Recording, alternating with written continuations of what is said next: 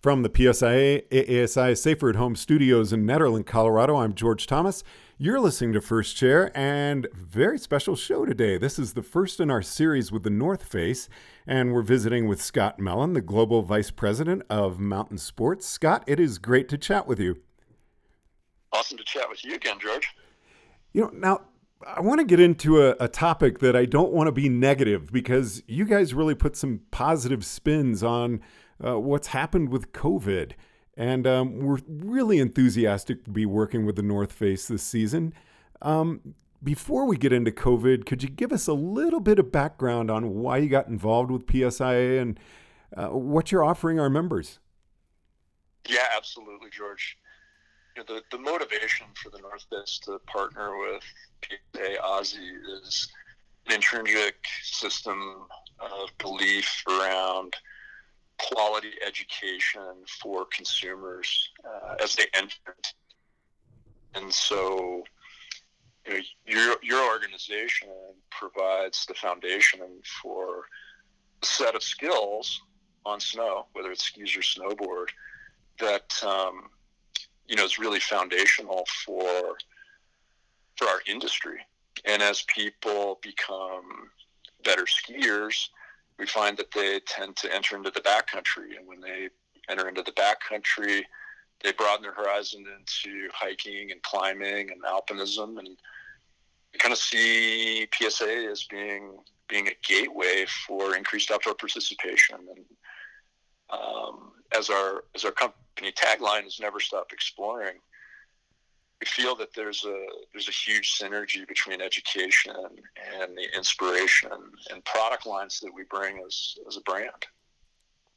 So, Scott, I'm really excited about what we're going to be doing with the podcast series with you, especially someone in your position. I can't do one interview with you. I always have so many questions remaining. What was it about doing a series that you would really like to get across to our membership?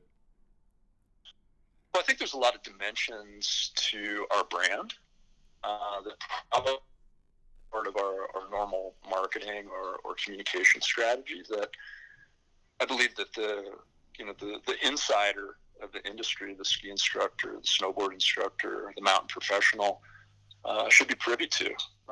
These are stories that I think are important, that help define our relationship with the community at large.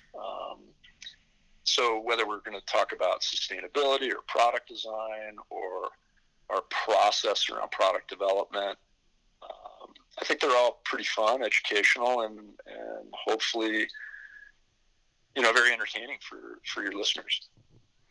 Now, I said at the beginning we were going to be talking a little bit about COVID. That's actually the focus of our interview today.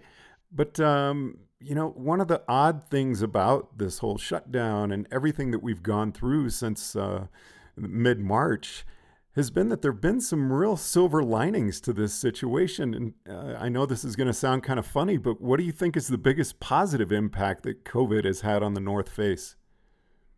Well, let me dimensionalize that a little bit. First is personal. I was traveling more than 400,000 miles a year to do my job. Wow. And I haven't been on a plane since February.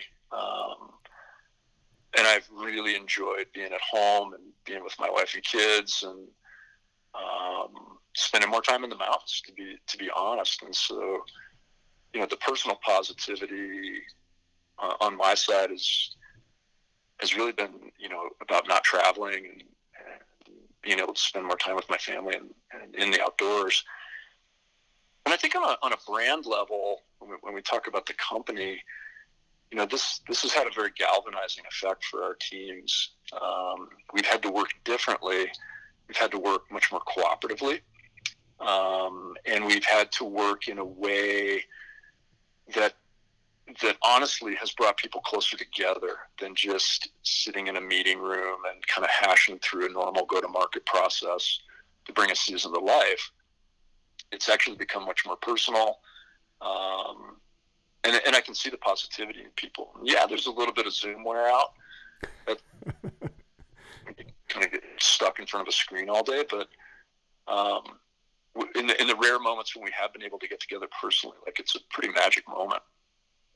So I would say, just in summary, like the galvanizing effect of bringing our teams together on a closer basis and collaboration has been really powerful. So I've got to ask, I mean, there have to be so many challenges that arose from this because, I mean, who was expecting it? I think most of us never even thought of anything like this happening. What were some of the things that arose at the North Face and how did you overcome them? So there are really two main challenges. One is the financial component. So when you shuttered your stores for 3 months and your wholesale partners are closed, obviously the revenue challenges and operating costs are in conflict. Second, was around restarting all of that operation again, and when you have varying federal regulations around the world, varying state and municipality regulations, and then in the U.S. down to the county level and then the town level, every store had its own process to reopen, and I have to hand it to both our financial teams who balanced the huge juggling act without any mass layoffs, without any furloughs, and thankful for the support of VF and their financial wherewithal and significant liquidity. But I would say on the store reopening side, our teams just really dug in, understood all the rules and regulations. They were very cautious, applied new ways of managing safety and sanitation in the stores, how many people could be in the dressing room areas, how many people could be in the stores at any given time. I think our brick and mortar retail team did a fantastic job in getting our fleet back open. How have you all dealt with the shipping issues? Because, I mean, I know just personally trying to order some things and, it's 2 to 3 weeks before anything can be shipped. So how are you able to deal with that kind of on both ends, things being shipped to you and then the North Face shipping things to the stores? Yeah, it's been complex on that side for sure. And, as a people first company, we put our warehouse and DC employees first, asked our consumers to be patient in terms of delivery timing. The reality is that the same social distancing that you and I are practicing on a daily basis was also applied in our distribution centers. And so we had less people working. And so in order to catch up, what we did is we simply applied, more shifts to get to a catch-up basis. Now, Scott, I have to ask because it sounds like you've done a great job here. What are some things maybe that you really got creative with that you're seeing, we were really more efficient with this. Let's bring this into our business plan. Yeah, I think the biggest shift has been in our sampling and product launch process. So, historically we have, produced samples for each salesperson. Those samples then get brought into Denver. Those samples are photographed. They go into a product launch book or a digital format, and then those tools become the order taking process with our wholesale partners and for our D2C merchants around the world to buy from. This year we couldn't do that. We couldn't have a big photo shoot on campus because the campus was closed. And so we got super nimble with our factory partners.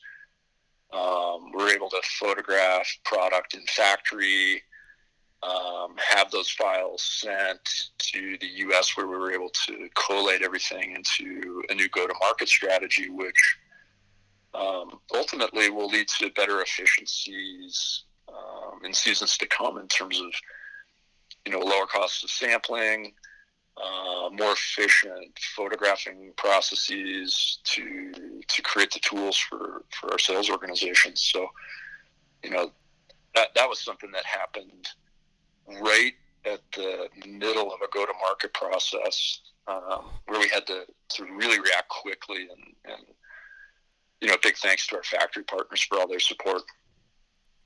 So, is there anything in closing that you'd like to share with the PSIA members? Anything going on that you'd like us to know about?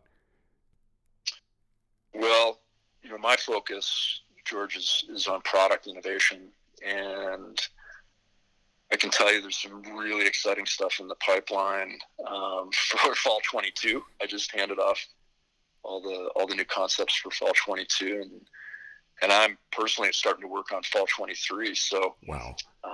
My first ski day was actually last Saturday on Castle Peak. We had kind of a freak snowstorm here in Colorado, and I wouldn't say that the season is on, but we got our first day in. So we'll keep working hard to make sure that the PSA and Aussie members are in the best product in the world. Well, Scott Mellon, thank you so much for taking the time to chat with us today. Can you give us a little hint of what might be coming up in the future?